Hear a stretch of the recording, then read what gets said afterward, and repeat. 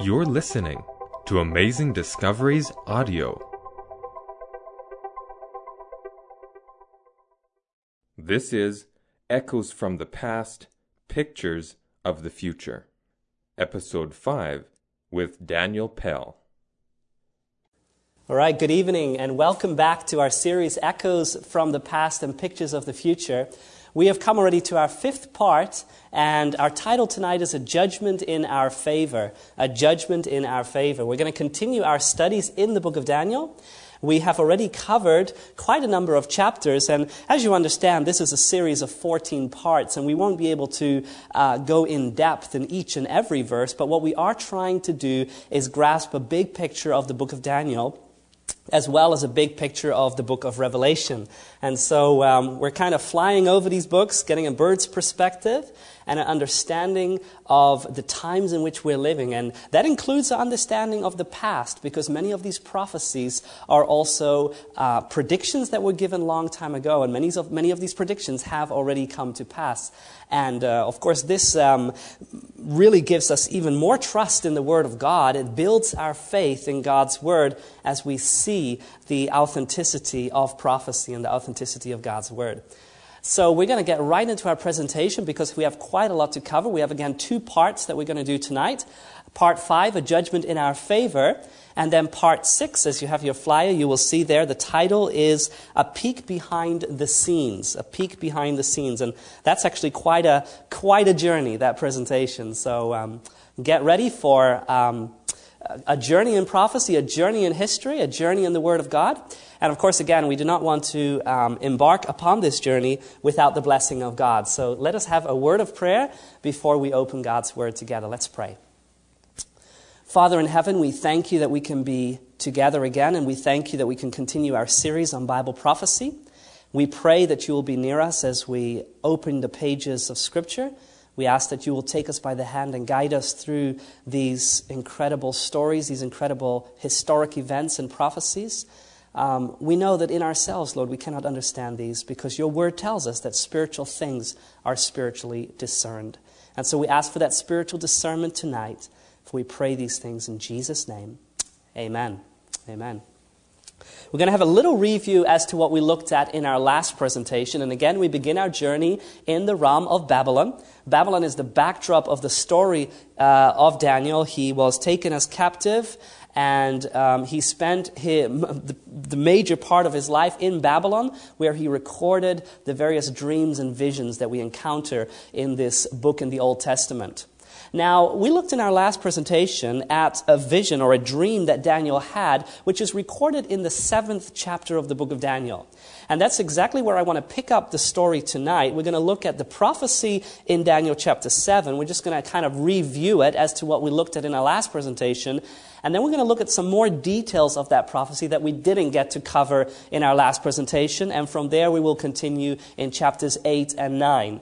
And so really these chapters, they form a unity together. Daniel chapter 7, 8, and 9. And I hope that by the end of this presentation that you'll be able to have a better picture, a better understanding of these three chapters and the theme that runs through these chapters, through these prophecies.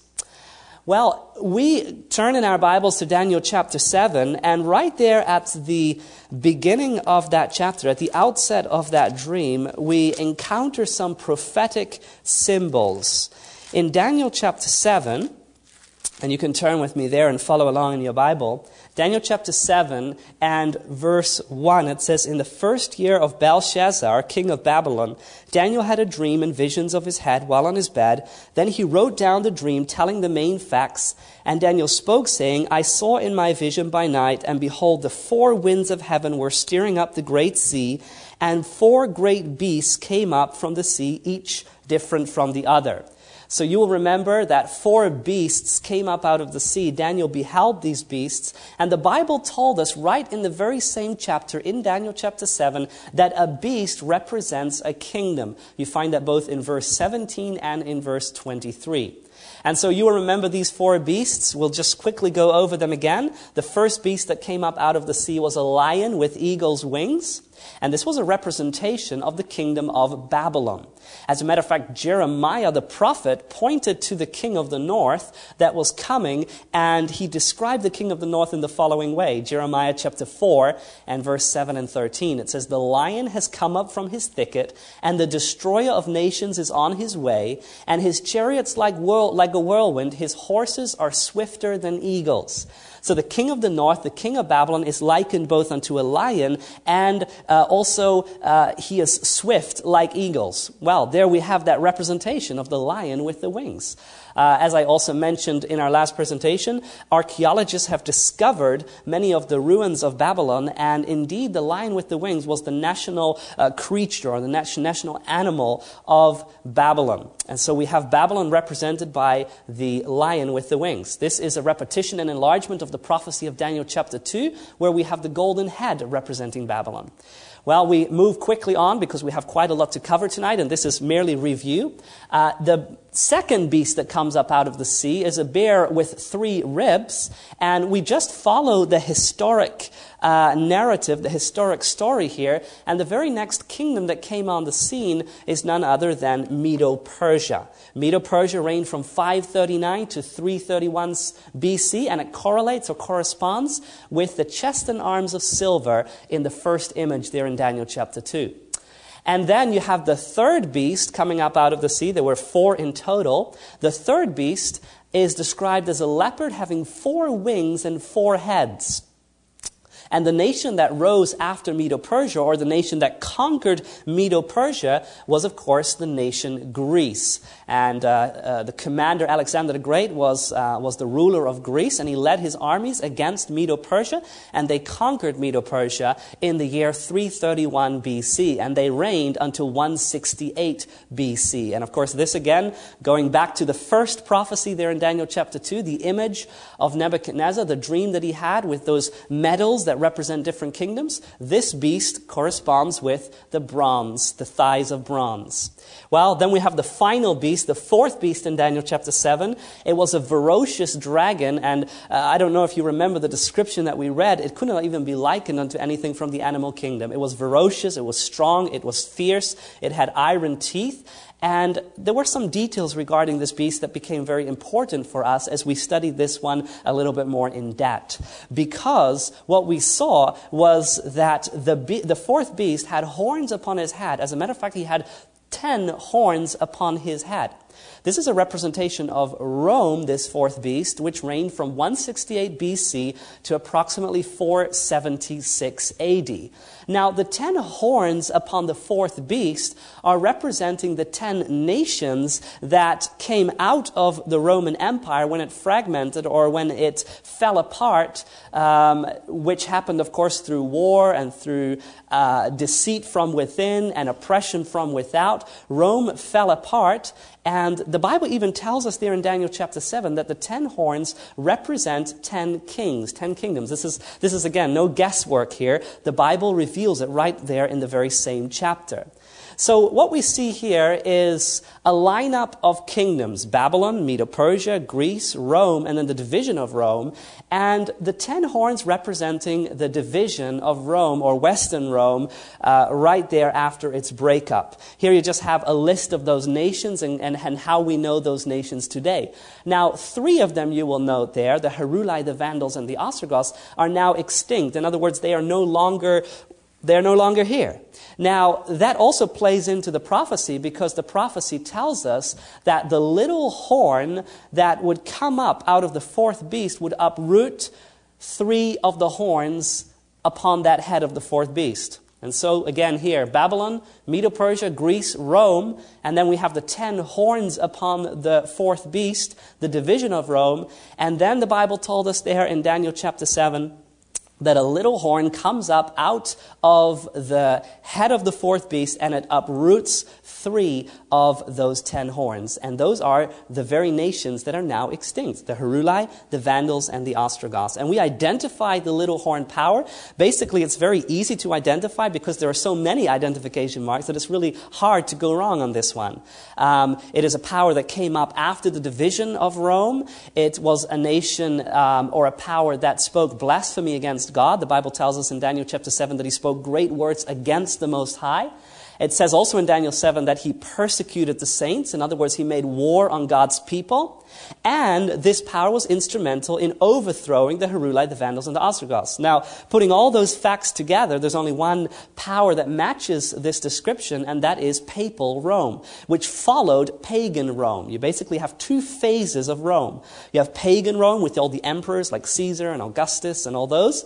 And then you have papal Rome, which was really the Church of Rome, which received power when Constantine transferred his capital from Rome to Constantinople, and he crowned the papacy with power in Rome. And history reveals that the Roman Church received the prestige and the power and the authority from pagan Rome, and they were instrumental indeed in making war on the Heruli, the Vandals, and the Ostrogoths. So very clear from prophecy which power we are dealing with here. Now, this is a little bit of what we covered yesterday. So if you're here now for the first time and you want to go back and study that, do that. Go back and get that presentation and go over it, where we looked at detail and even many more identification marks from the book of Revelation. But I hope that this suffices for now as we move forward, because what happens next in Daniel chapter 7? This is something that we didn't look at in our last presentation.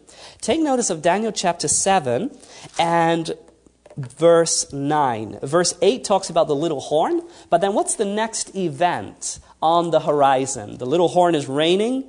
The papacy has authority and power, especially during the Dark Ages.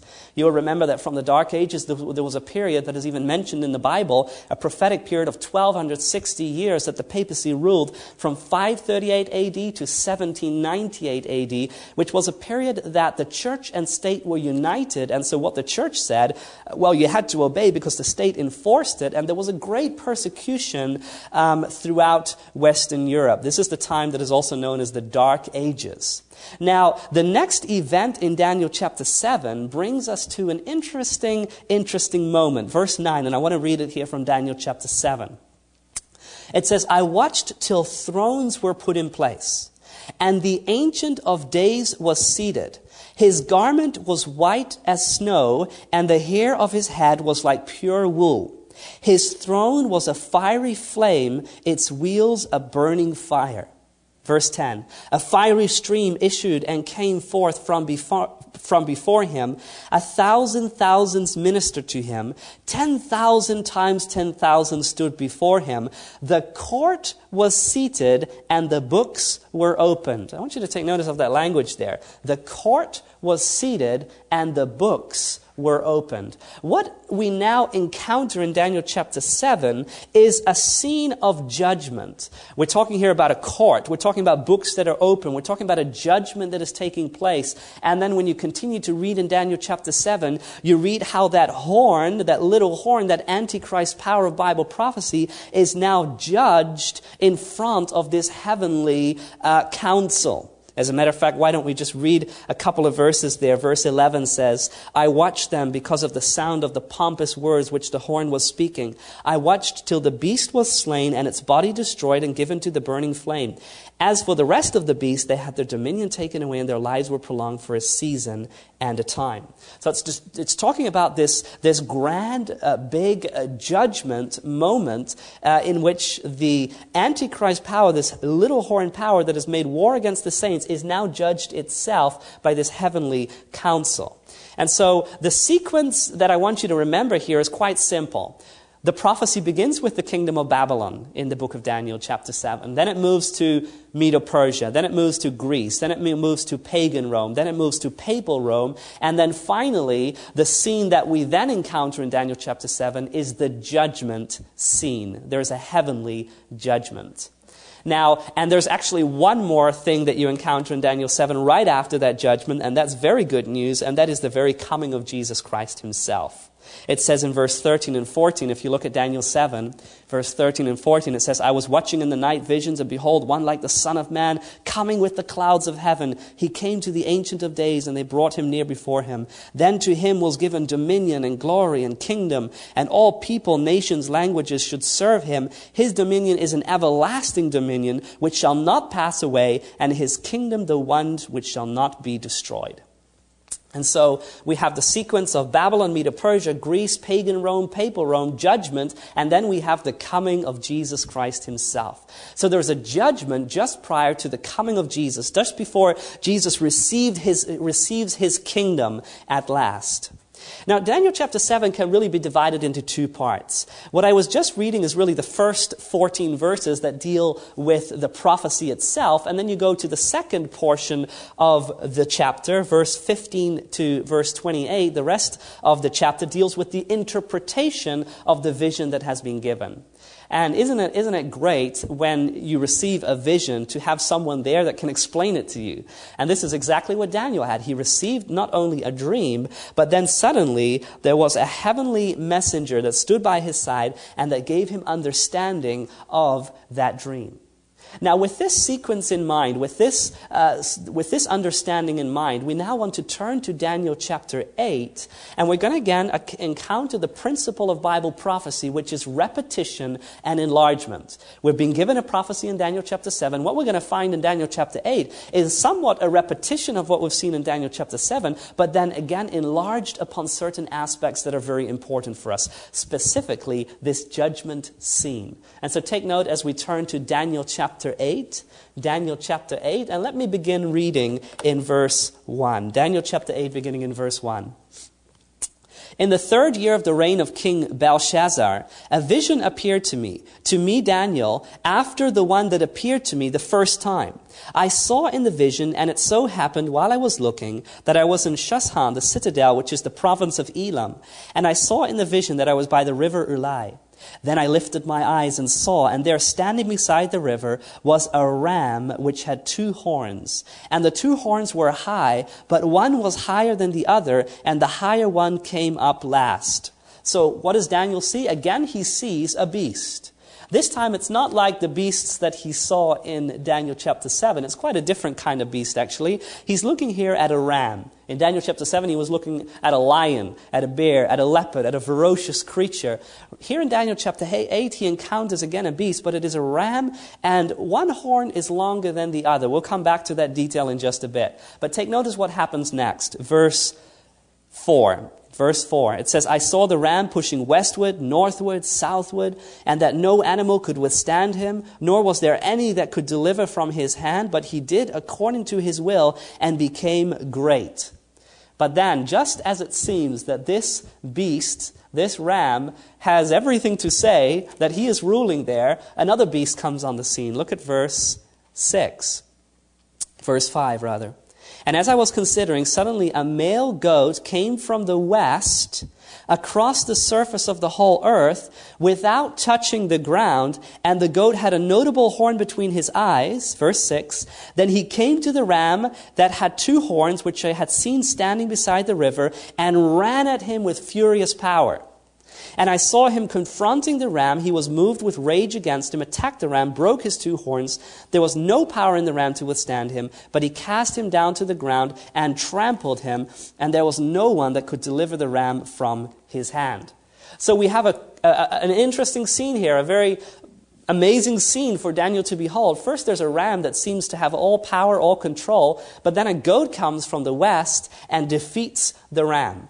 Now, what are we looking at here? Again, we don't have to go very far in order to find the understanding of this vision. Again, we can remain in the very same chapter. In Daniel chapter 8, we find the interpretation of what this means. Daniel chapter 8 has a similar structure to Daniel chapter 7. In Daniel chapter 7, you had the dream, and then you have the second part of the chapter was the interpretation. So in Daniel chapter 8, you have the dream or the vision, and the second part is the interpretation. So before we go further into the vision of Daniel 8, let's just go a little bit down to verse 15 and take notice of the understanding that is given to Daniel regarding what the ram and goat represent. We'll pick it up in verse 15, Daniel chapter 8, beginning in verse 15. Then it happened, while I, Daniel, had seen the vision and was seeking the meaning, suddenly there stood before me one having the appearance of a man. And I heard a man's voice between the banks of Ulai, who called and said, Gabriel, make this man understand the vision. So Gabriel, that exalted angel that has access to the throne of God, is now sent to the prophet Daniel to give him understanding of this fascinating dream, this fascinating vision. So Gabriel comes to Daniel, and look at verse 17. So he came near where I stood, and when he came, I was afraid and fell on my face. I guess we would do the same with such a great angelic being standing before us. But he said to me, understand, son of man, that the vision refers to the time of the end. Now as he was speaking with me, I was in a deep sleep with my face to the ground, but he touched me and stood me upright. And he said, look, I am making known to you what shall happen in the latter time of the indignation, for the appointed time of the end shall be. Now verse 20, here it comes. The ram which you saw, having the 2 horns, they are the kings of Medo-Persia. Now that's clear language. The ram that you saw, they are representing, the ram that you saw having the 2 horns, they are the kings of Medo-Persia. So again, we don't have to guess here. The prophecy, Gabriel itself, the angel, gives the interpretation to the prophet and says, that ram represents Medo-Persia. And then listen to what he says next, verse 21. And the male goat is the kingdom of Greece. The large horn that is between his eyes is the first king. So the ram represents Medo-Persia, and the goat, the he-goat, represents Greece. And now that horn that is upon the goat is the first king, and that's of course none other than Alexander the Great, which led his army against the Medes and the Persians.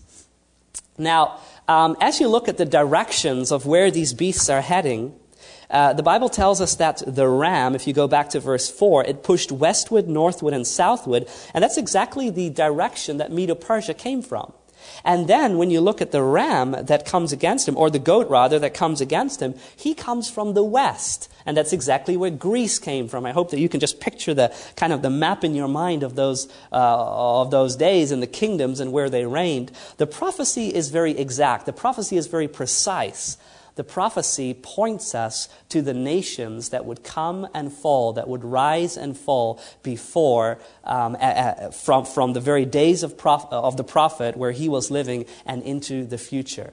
Remember that these prophecies are given between 500 and 600 years before Christ to Daniel the prophet, when he is still in the time of Babylon. Medo-Persia has not yet come. Greece had not yet come. And yet the prophecy and the dream is showing him what is going to happen in the future. It's absolutely fascinating for us to be able to study these things and see how history has fulfilled and prophecy has fulfilled, and history confirms that prophecy fulfilled. Now let's look at what happens next. Daniel chapter 8, we go back to the actual vision here. We saw the goat, we saw the ram, then we saw the goat, and what happens next? Verse 8. Therefore the male goat grew very great, but when he became strong, the large horn was broken, and in place of it 4 notable ones came up toward the 4 winds of heaven. So you will remember the goat. I don't really have a picture of it here, but I hope that you can just imagine it for a moment. You have the goat with the one horn. The one horn breaks off, and then 4 horns come out of this beast. And listen to the description in verse 8. It says, the large horn was broken, and in place of it 4 notable ones came up toward the 4 winds of heaven. Verse 9, and out of one of them came a little horn which grew exceedingly great, toward the south, toward the east, and toward the glorious land. And it grew up to the host of heaven, and it cast down some of the host and some of the stars to the ground and trampled them. So we read about one of those horns growing exceedingly. Now you will remember that when Alexander the Great died, which was that notable horn, the first king, what happened to his empire? If we just back up to Daniel chapter 7, you'll remember that the beast in Daniel 7 that represents Greece was the leopard. And how many heads did that leopard have? It had 4 heads. Representing the 4 generals that overtook the kingdom of Greece when Alexander the Great died, because his son was too young to take the kingdom. And so it was divided amongst his 4 generals. Now, eventually, out of all of that came another kingdom, and that was none other than Rome, as we have seen before. Now, Rome is that little horn that we also encountered in Daniel chapter 7. In Daniel 7, the little horn came up out of the 4th beast, and it uprooted 3 others. This is papal Rome that is now coming on the scene. And here in Daniel chapter 8, we have a little bit of a different description, and yet very similar at the same time. In Daniel 8, we have Medo-Persia, we have Greece, we have again the division of Greece, and then we have the coming of another power, which first seems to be conquering geographically, but then he even starts conquering, if that's the right word to use, vertically towards heaven. He starts blaspheming God. He starts making war on the heavenly host. Now, how do you do that as an earthly power? This must be some religious power that is making war on the truth of God. And that's exactly what happened with the papacy as we know it. The papacy made war on the very truth of Scripture and the truth of God. Let's go back and look at the description again in verse 9. Daniel chapter 8 and verse 9. And out of them came a little horn, which grew exceedingly great toward the south, toward the east, and toward the glorious land. This is Rome still in its pagan setting, in its pagan Rome, because it was conquering geographically. But then you look at this transition in verse 10. Look at this. It says, and it grew up to the host of heaven, and it cast down some of the host of some of the stars to the ground and trampled them. Verse 11, he even exalted himself as high as the prince of the host. The prince of the host is Jesus Christ. And so here, this power is making war on Christ. He's making war on the truth. He's making war on the saints as well. If you go a little bit down in the same text there, and you go to verse 12, it says, because of transgression, an army was given over to the horn to oppose the daily and cast truth to the ground, and did all this and prospered. So we are looking here at a description of pagan Rome and papal Rome that are advancing and not only conquering geographically, but also making war on the very things of God. And so we looked earlier already at Rome and its 2 phases, pagan Rome and papal Rome. Now this manifests itself particularly in the unity of church and state. Because a church can say what it wants, but it becomes really significant and it becomes a ruling power when it is united with the state and where the state enforces what the church says. And there was a period of time during the Dark Ages that the kings of Europe they gave their allegiance, they gave their power unto the Antichrist, unto the papacy, which then ruled as not only a political power, but also as a religious power. And so these things are revealed here in prophecy. And if you go to the interpretation again, look at what Gabriel tells us about this power and what it would do. We go down in chapter 8, Daniel chapter 8, and look at verse 23. Verse 23. And in the latter time of their kingdom, when the transgressors have reached their fullness, a king shall arise having fierce features who understands sinister schemes. His power shall be mighty, but not by his own power. He shall destroy fearfully, and shall prosper and thrive, and shall destroy the mighty and also the holy people. Through his cunning he shall cause deceit to prosper under his rule. And he shall exalt himself in his heart, and shall destroy many in their prosperity. He shall even rise against the prince of princes, but he shall be broken without human means. A very clear description of what was going on during these Dark Ages. Now you might say, well, why doesn't it just plainly say that this is the papacy? Because didn't it plainly say that the other kingdom represented Medo-Persia and that the ram represented Greece? And I've wondered about that myself. But one thing we must bear in mind, and that is that in Bible prophecy, we have a lot of encoded language and symbolic language for the very fact that if it was not symbolic, we probably wouldn't even have this book today. Because in order to secure these teachings, in order to protect this truth that was to go to all the world, it was encoded in prophetic language. I mean, if these nations were clearly identified, or some of these powers were identified, we could wonder what would have happened to Scripture at all. And so we must search the scriptures, we must look at the identification marks, and without doubt we can find our way, we can navigate our way through the pages of prophecy with the help of the Spirit of God, and by just basically looking at history and the build-up of prophecy. And it makes it absolutely fascinating. Now, what is the next scene that takes place there in Daniel chapter 8? In Daniel chapter 8, we have Medo-Persia, we have Greece, we have then the division of Greece, and then we have the little horn or the pagan Rome, and then leading to papal Rome. And then the very next scene is really the same scene that we also encountered in Daniel chapter 7. And this is again the judgment scene. And yet now it is enlarged, and we have more information, we have more detail as regarding what happens in that judgment hour before Christ comes. Look at verse 13 and 14 of Daniel chapter 8. And this language gets a little bit complicated, but if you hang in there, I believe that we'll be able to find understanding regarding these verses as we look at the structure of and the build-up of the prophecy, and also as we come to chapter 9, which gives us more understanding of this part of the prophecy. But verse 13 and 14, it says, "Then I heard a holy one speaking, and another holy one said to that certain one who was speaking, 'How long will the vision be concerning the daily sacrifices and the transgression of desolation, the giving of both the sanctuary and the host to be trampled underfoot?' And he said to me," this is the answer, "'For 2,300 days, then the sanctuary shall be cleansed.'" And so a question is asked, as all this apostasy is seen, as the little horn is marching against God's people, as they are casting truth to the ground, when all this is seen in prophecy, when all this is seen in the vision, the question comes, how long shall this vision be? In other words, how long is this apostasy going to continue? How long is this counterfeit worship going to be able to continue? And then how long is the sanctuary or the true worship of God going to be trampled underfoot? And then the answer comes in verse 14, "Unto 2,300 days, then the sanctuary is going to be cleansed."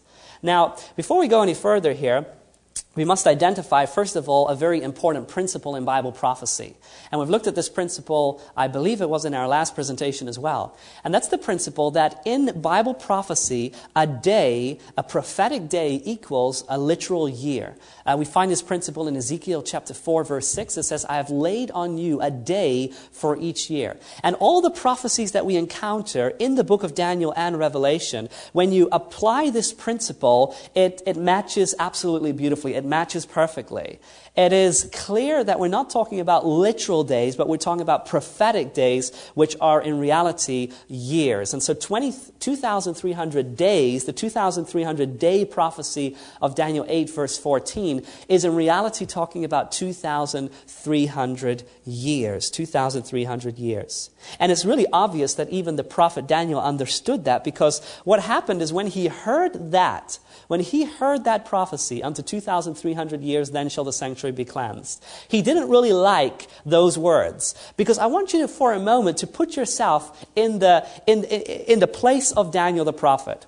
Remember that the entire theme of the book of Daniel is about a kingdom and a sanctuary that has been lost. From the very beginning, Daniel was a Jew, and he grew up in Judah. He grew up in Jerusalem, and they had a kingdom and they had a sanctuary. The sanctuary was, by the way, very prominent in the entire worship of the Jews. And it was in Jerusalem, you had the temple. It was very important for them.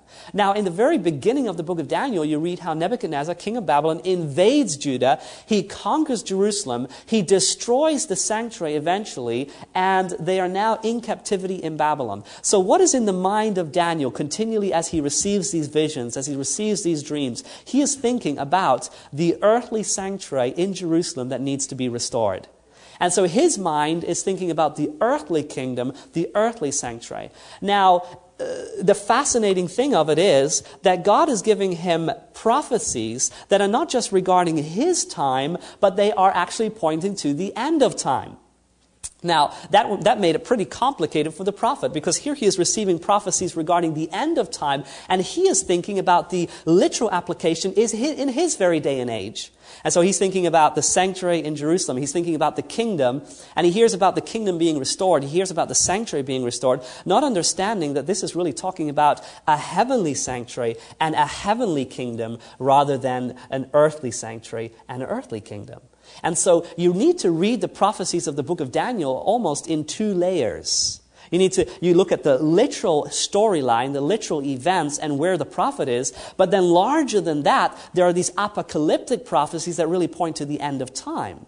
And so when Daniel hears the words that unto 2,300 days, and he understood the principle of a day being a year, because Ezekiel gave that principle, and Ezekiel was a contemporary prophet with Daniel in Babylon, so he understood that principle. He calculates, and he's thinking, well, how can that be?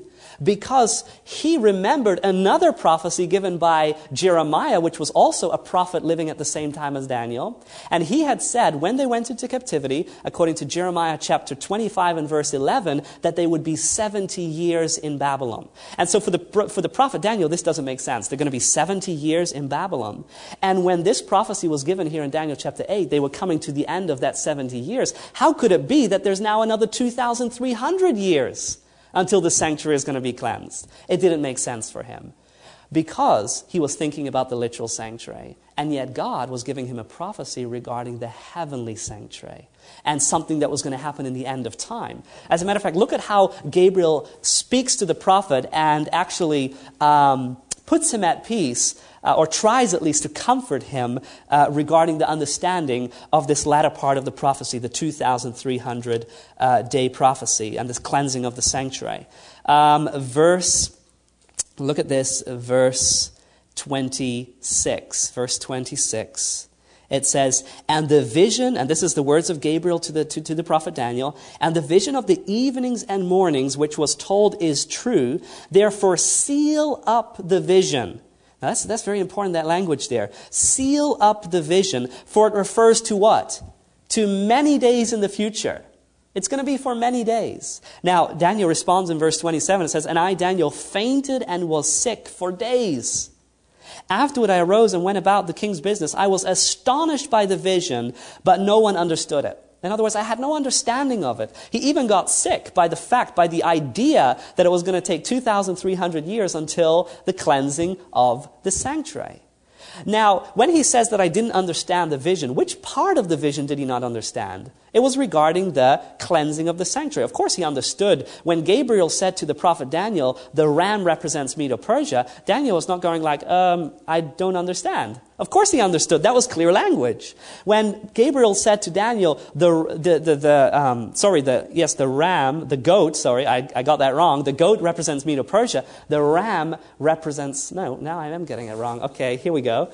The ram represents what?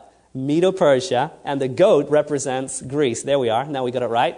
When Gabriel said that, of course, that was clear for the prophet. But when it came to these words of the 2,300 days and the cleansing of the sanctuary, that's when he did not understand.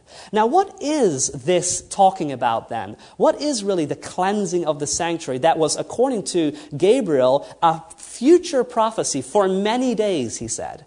Well, we need to get a little bit background into what the sanctuary is in order to understand what the cleansing of the sanctuary is. Now, if we go back to the sanctuary was a service of the Jews, of the ancient Jews, that was first erected or first began in the wilderness when they came out of captivity, the captivity of Egypt. They came out of Egypt, and you will remember the story under Moses, and the Red Sea was opened up for them. They passed through the Red Sea. They came into the wilderness. They came to Mount Sinai. The 10 Commandments were given to them. And then in Exodus chapter 25, you read how God speaks to Moses, and he says, make me a sanctuary that I may dwell among you. That's what God says. God wants to dwell amongst his people, and he's going to dwell among them, not just in his appearance of brightness, because if he would do that, everyone would die immediately, everyone would evaporate immediately. God could not just show his glory in the camp of the Israelites. So what he does is he shows his glory, or he shows himself to be among them through a service which is called the sanctuary service. Now, the sanctuary service was very, very deep. It had a lot of significance. It had a lot of depth, and we don't really have time to go into it all, because if we go through the entire service, it's just going to take too much time. We could have an entire presentation just on the sanctuary service. But what we'll do is we will just walk through the various furnitures that we encounter real quickly, and so that you can see the meaning of the sanctuary service. If you would walk in, the first thing that you would encounter would be the altar of sacrifice. And that is where you would sacrifice a lamb or a goat or a ram or something that was stipulated for the sanctuary service, for the sacrificial service. That was, of course, a symbol and a type of none other than Jesus Christ. And just as Jesus takes our sins upon himself, so the people were to lay their sins upon the goat, upon the lamb, and that lamb was then slain in behalf of them. And they walked out of that sanctuary forgiven and cleansed from sin. So it was a beautiful service. And it pointed forward to what Jesus did on the cross of Calvary. That was what it was all about. God wanted to dwell with them, but he couldn't dwell with them because sin stood between them. But through the sanctuary service and the sacrificial service, he could be reconciled to them, because their sins would now be removed as they placed it upon this goat or this lamb or this ram or whatever animal was selected for.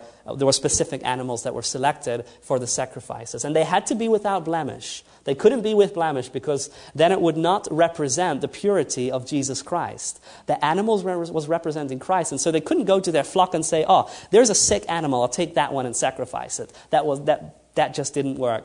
That was not even considered acceptable in the sanctuary service. So it had to be an animal without blemish representing Jesus. Then as you walked further, you had, you don't see it that clear on this picture, but here you had an altar of, or a laver, what they called a laver, which was where the priests would wash their hands and their feet before they would go into the actual tent structure. In the tent structure, you would have two compartments in the sanctuary. The first compartment was known as the holy place, and the second was known as the most holy place. In the holy place, you would have three objects. You would have the table of shewbread, where you would have piles of bread there that were each day freshly made. Then you would have the altar of incense, and you would have the seven-candled lampstand. And basically, all of these objects are really symbols of Jesus, and they're also symbols of things in the Christian experience and in the Christian life that we need in order to follow God and to come into his presence again. Think about it for a moment. The showbread, Jesus said in the gospel, he said, "I am the bread of life." So that bread that was on those tables is a representation of Christ. Then you have Jesus, he said, "I am the light of the world." So the candlestick is a representation again of Jesus. The altar of incense, when you look in many scriptures in the Psalms, and you find that incense is a symbol of prayer. And so what we have here is really beautifully, we have the Christian experience of partaking of the Word of God, because the bread is also a symbol of the Word. Jesus is the Word. We partake of the Word of God. We are filled with the Holy Spirit so that we can shine out into this world. We can put the character of Jesus on display. That's pictured by the seven golden candlestick. And then we have, last but not least, of course, here, the altar of incense, which is, of course, a picture of our prayer life. Many times in the Christian experience, if one of these three is lacking, what happens? It's like a downhill experience. If we don't pray, we don't partake of the Word, we don't witness of Jesus, downward experience. But when all these three elements are in place, that's when we really thrive in our experience with God. And so the last part of this sanctuary was known as the most holy place. And here we have the Ark of the Covenant. And in the Ark of the Covenant, we have the Ten Commandment law. And the high priest and the priest would officiate there in the holy place every single day, but only once a year would they actually go into the most holy place, and there was only one person that could go into the most holy place, and that was the high priest. And when he went into the most holy place, it was on the Day of Atonement. And what happened on the Day of Atonement is that the sins that were symbolically carried into the sanctuary in the daily services were now blotted out or done away with, really symbolizing the ultimate, not only forgiveness, but blotting out of sin in the end of time. It's a beautiful thing, because when you as a sinner, imagine you were a Jew and you committed a sin and you took an animal into the sanctuary, you put your hands on that animal and you confessed your sins. The sins were symbolically transferred to that animal. That animal was slain on the altar of sacrifice in the outer court. Then the blood of that animal was taken into the holy place and it was applied there. It was actually sprinkled on the veil as a symbol of the sins now entering into the holy place. And then on the Day of Atonement, once a year, as the high priest moved into the most holy place, an atonement was made so that the sins that symbolically were carried into the sanctuary were blotted out forever. And this is all a symbolic action of really what God wants to do in the plan of salvation. Because God not only forgives us, but ultimately, according to the new covenant promise in the book of Hebrews and other places you read about the new covenant promise, is that God not only wants to forgive our sins, but he wants to blot out our sins. And in the end of time, we have a prophecy that points to this very moment of the blotting out of sins. Now, on that Day of Atonement, it was not only, and which was also referred to as the cleansing of the sanctuary, and there we have that language that we encounter in Daniel chapter 8. The cleansing of the sanctuary was the removal of sin from the sanctuary. Now, if you did not confess your sins, and if you did not bring your sins into the sanctuary, then your sins were still in your heart and in your mind. They were still in you. They were not. There was none other place to bring those sins. You could either bring them into the sanctuary, and ultimately they would be blotted out on the Day of Atonement, or you would carry those sins yourself. It was either one or the other. And so the Day of Atonement, or the cleansing of the sanctuary, also became known as a day of judgment. A day of judgment because it was really the point where there was a finality to sin. And if you had not brought your sins into the sanctuary, then you carried them yourself. And what happened on the Day of Atonement was that the Jews that continued to sin openly and boldly without bringing their sins into the sanctuary were cut off from the people of God. So it was also a moment of finality. It was a moment of ultimate judgment. Now, putting all these facts together of the earthly sanctuary and its service really help us to understand more of what is going on in the prophecy of Daniel chapter 8. Because in Daniel chapter 8, we have a prophecy that talks about the sanctuary being cleansed after a period of 2,300 days, or 2,300 years, if we apply the day-year principle there. And this brings us to the latter time, or it brings us to the closer to the end of Earth's history, because towards the end of this Earth's history, and we're going to actually pinpoint the date as we move into Daniel chapter 9, there would be also a finality, a moment in which the cleansing of the sanctuary, not on earth would take place, but the cleansing of the heavenly sanctuary. The Bible tells us in Exodus chapter 25 and verse 40 that all the things that were made in the earthly sanctuary were only a pattern or a type of something larger. It says there, "And look that thou make them after the pattern which was showed thee in the mount." Psalm 77 verse 13 says, "Thy way, O God, is in the sanctuary. Who is so great a God as our God?" And so we have a larger picture of the sanctuary in heavenly places. And when you read the book of Hebrews, for example, that is a book that is full of pictures of the heavenly sanctuary. The earthly sanctuary was only a pattern or a type of something in heaven, where Jesus Christ, as our high priest, officiates in that sanctuary. And there are beautiful promises in Hebrews chapter, various chapters there of the book of Hebrews, of Christ being our high priest in the heavenly sanctuary. and showing us also, according to prophecies found in the book of Daniel and Revelation, that Jesus Christ is now in the most holy place, and this time of the cleansing of the sanctuary is really on its way. It is taking place, and it will finally take place, ultimately, before he comes back the second time. Now, let's go back to our prophecy here in Daniel chapter 8 and verse 14. It says, he said unto me, unto 2,300 days, then shall the sanctuary be cleansed. Now, we have a time period here, but we don't have a beginning date. We don't know where this prophecy begins. And it cannot be talking about the earthly sanctuary, because the earthly sanctuary was destroyed in 70 AD, ultimately. So we must be looking here at a heavenly sanctuary. But what is the beginning date for us in order for us to arrive at the end of this 2,300-year prophecy, or the period of the cleansing of the heavenly sanctuary with Jesus Christ as our high priest? Well, to answer that, we need to go to Daniel chapter 9. Daniel chapter 9 begins with the prayer of the prophet Daniel. Remember that he did not understand this portion of the prophecy. He did not understand the cleansing of the sanctuary. He thought it was the sanctuary, talking about the sanctuary on earth in Jerusalem. And so he became even sick. He was astonished. He was amazed. And so he starts praying. And Daniel chapter 9, the first part of that chapter, and you can read it in your own time. You read from verse 1 all the way down to verse 23, or verse 19, and then also the first verse 20, 21, 22, and 23 shows the coming of Gabriel there to give understanding, because Daniel is praying and bringing the sins of the people before the throne of God, because he understands that something is wrong. Something is wrong. They were supposed to return as a people shortly to rebuild the earthly sanctuary. Now, with the understanding of that prophecy of 2,300 years, something is not right. And so he prays earnestly for the deliverance of his people.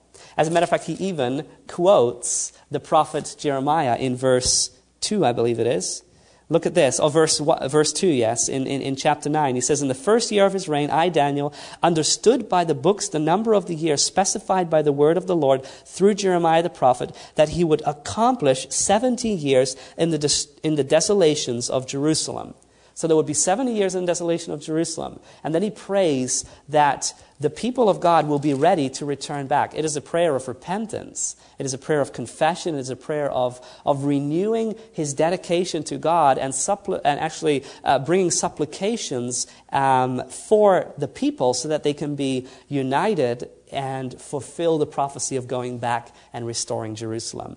Now, then Gabriel again comes to the prophet and gives him an understanding of the 2,300. Not only an understanding of the 2,300 prophecy, but also an understanding of what was going to happen to the Jews as a nation. So when Gabriel comes again in Daniel chapter 9, he's beginning where Daniel is, and he's giving him an understanding of what's going to happen to his people. But then more than that, he also gives us the beginning date of this grand prophecy of 2,300 years.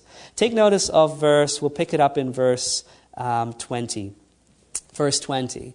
It says, now while I was speaking, praying, and confessing my sin, and the sin of my people Israel, and presenting my supplication before the Lord my God for the holy mountain of my God, yes, while I was speaking in prayer, the man Gabriel, whom I had seen in the vision at the beginning, being caused to fly swiftly, reached me about the time of the evening offering. And he informed me and talked with me and said, O Daniel, I have now come forth to give you skill to understand. At the beginning of your supplications, the command went out, and I have come to tell you, for you are greatly beloved, therefore consider the matter and understand the vision. Now, verse 24, here comes the vision. 70 weeks are determined for your people and for your holy city, to finish the transgression, to make an end of sins, to make reconciliation for iniquity, to bring in everlasting righteousness, to seal up vision and prophecy, and to anoint the most holy. Now, if we would just have to sum up what Gabriel is saying there, is he says 70 weeks are given for you to make things right, for your people to make things right.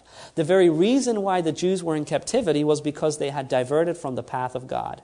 And Gabriel says you have 70 weeks to make things right. Now, of course, these are, again, not 70 literal weeks. But we apply the day-year principle of Bible prophecy, and then they become 490 years. 7 times 70 is, of course, 490. That would be prophetic days, day-year principle. We have 490 literal years were given to the Jews.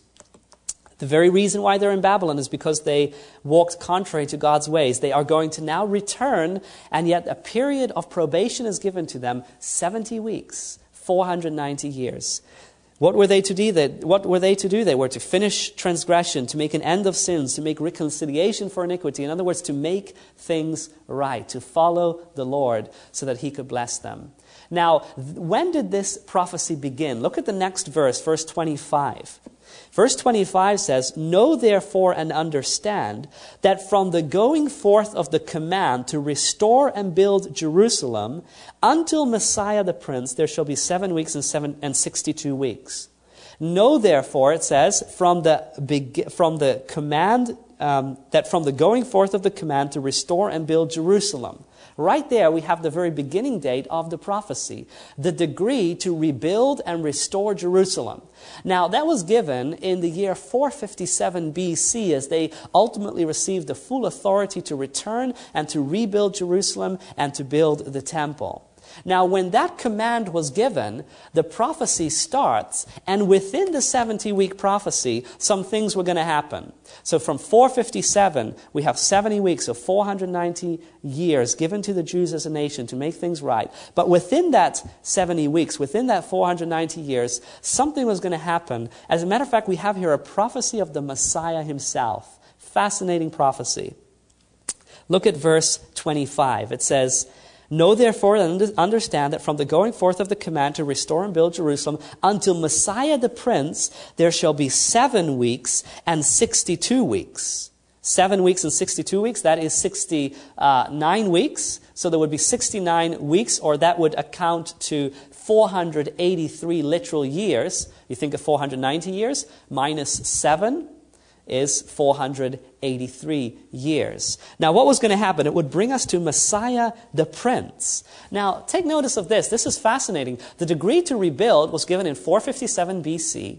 And then we take the 69 weeks, or 483 years, and we end up in 27 AD. And the question is, what happened in 27 AD? Is there some event in 27 AD that also corresponds with the Messiah or Jesus? And there is indeed. The word Messiah means the anointed one.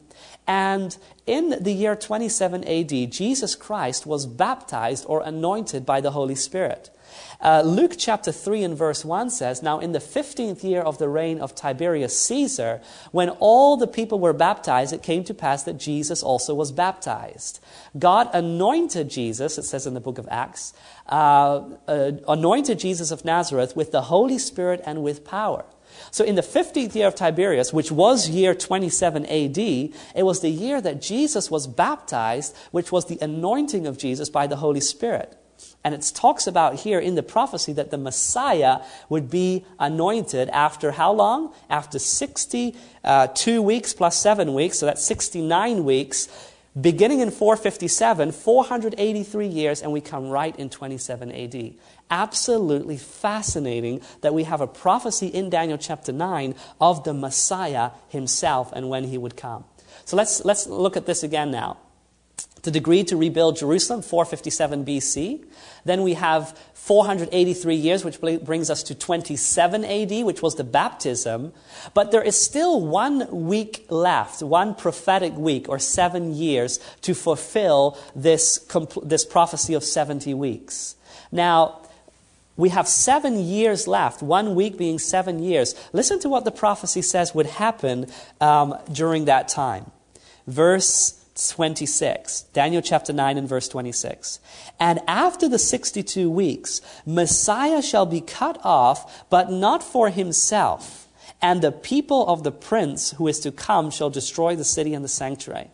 So the Messiah shall be what? Shall be cut off according to the prophecy.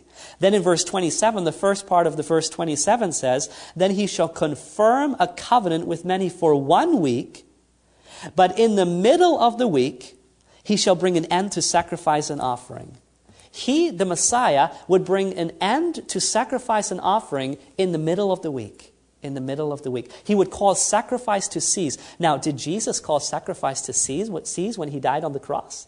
Absolutely. He was the sacrifice. He was the lamb, the antitypical lamb, and the atonement had been made. There was no need to sacrifice lambs after the coming of Jesus.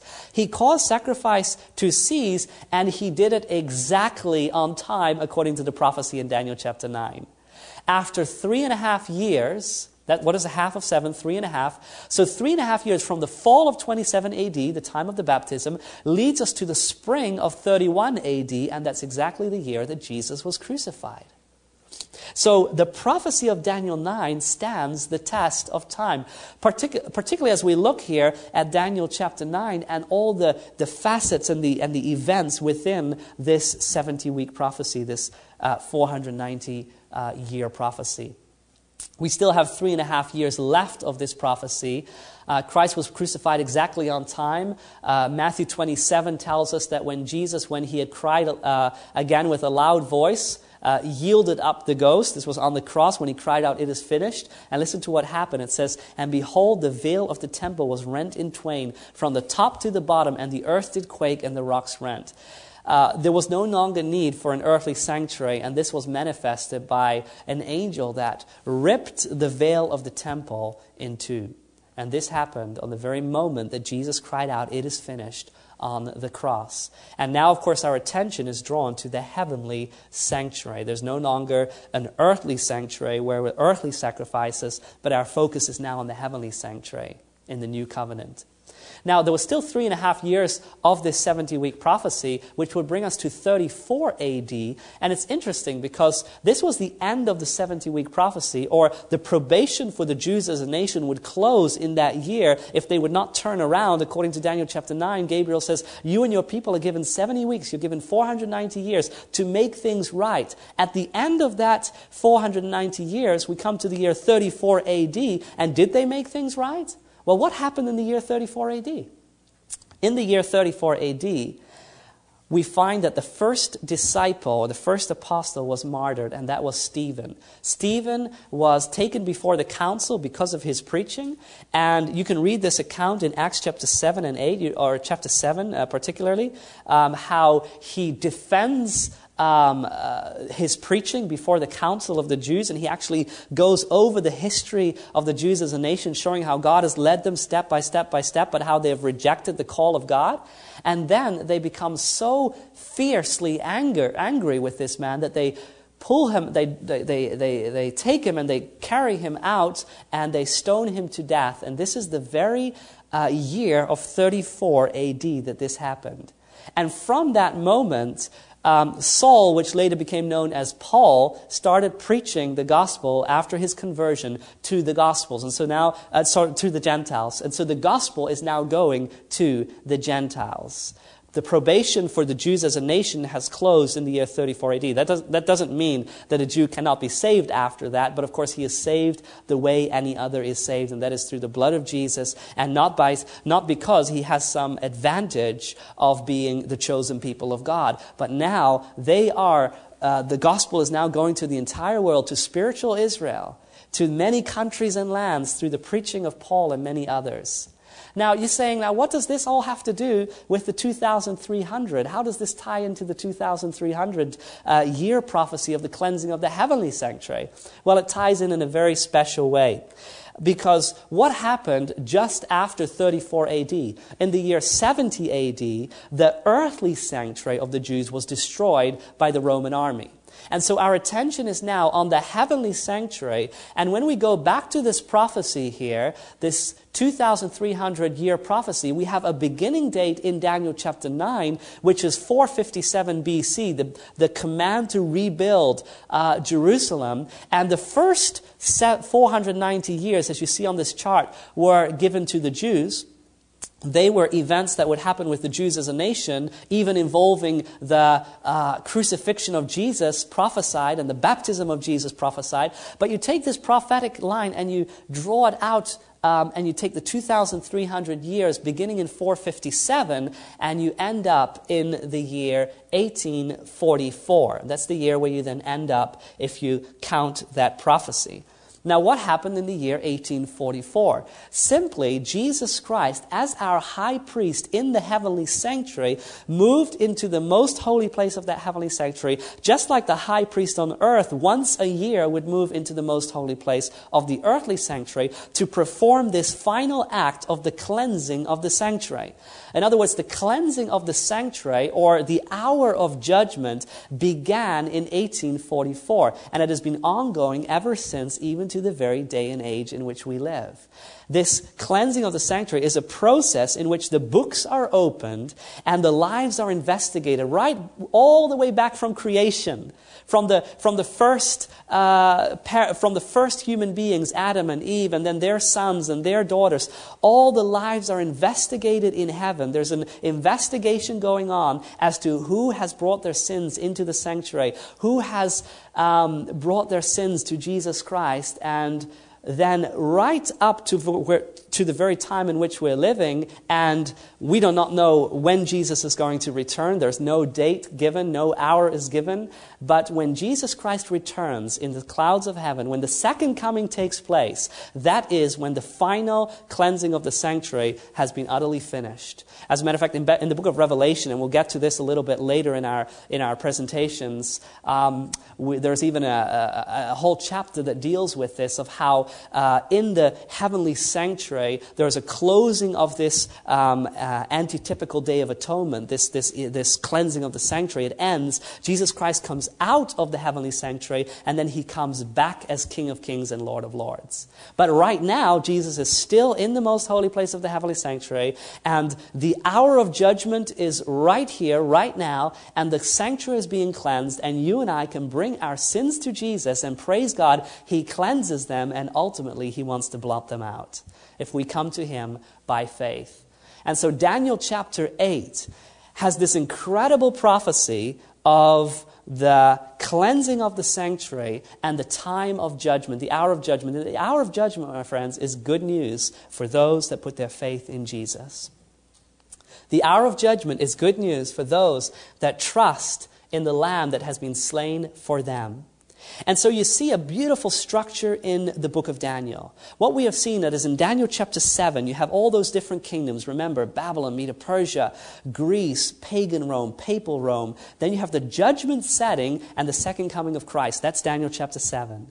Daniel chapter 8 is a repetition and enlargement. And it shows us again, it starts with Medo-Persia this time. Medo-Persia, Greece, pagan Rome, papal Rome, and then again it shows us the judgment scene, but then from the perspective of the sanctuary being cleansed, which is also the hour of judgment.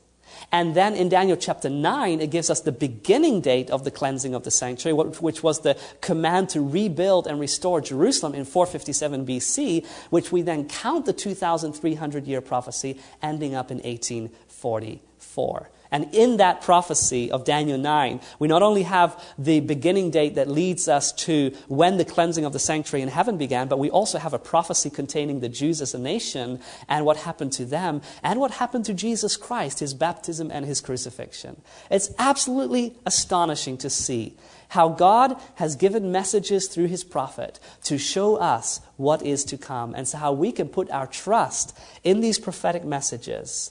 And above all, that prophecy becomes more than just a theory for us of knowing what the future holds, but that it becomes a sure anchor in which we have our faith rooted and grounded in the firm word of God, so that we can know that whatever is ahead of us, that we can trust in Jesus Christ and his plan for us. I think I would just like to go to this final text. We'll skip this for a moment. I think I have one last text here in Ecclesiastes chapter 12, verse 13 and 14. The Bible says, "Let us hear the conclusion of the whole matter. Fear God and keep his commandments, for this is the whole duty of man. For God shall bring every work into judgment with every secret thing, whether it be good or whether it be evil. My friends, that is really the conclusion of the matter. We have come to a time where we need to follow Jesus Christ in obedience to His commandments, to His law. Now, we cannot do that in our own strength. We can try to be obedient and we will utterly fail. But through the power that is made available through Jesus and the Spirit, the Holy Spirit that He has promised, we will be able to be a commandment-keeping people, and we will be able to put our faith in our advocate, Jesus Christ, which will stand by our side in that hour of judgment, so that our sins can be blotted out when He comes in the skies of heaven. And so it's my prayer that each one of you will experience just that. Let's pray in closing. Father in heaven, we want to thank You for this prophecy that we've been able to look at tonight. We want to thank You for the accuracy of Your word, and also for the invitation of Your word. The invitation to come to You as our high priest, to come to You even at this time in which You want to forgive our sins and ultimately blot out our sins. What a great message. What a hope. And we come to You with the confidence, Lord, that You will do in us what You have promised. And we thank You for that in Jesus' name. Amen. If this episode impacted you, please share it with others. Amazing Discoveries is a donor-supported ministry. To help us keep producing content like this, visit amazingdiscoveries.org. And, as always, you can find the visual presentation of this episode on adtv.watch.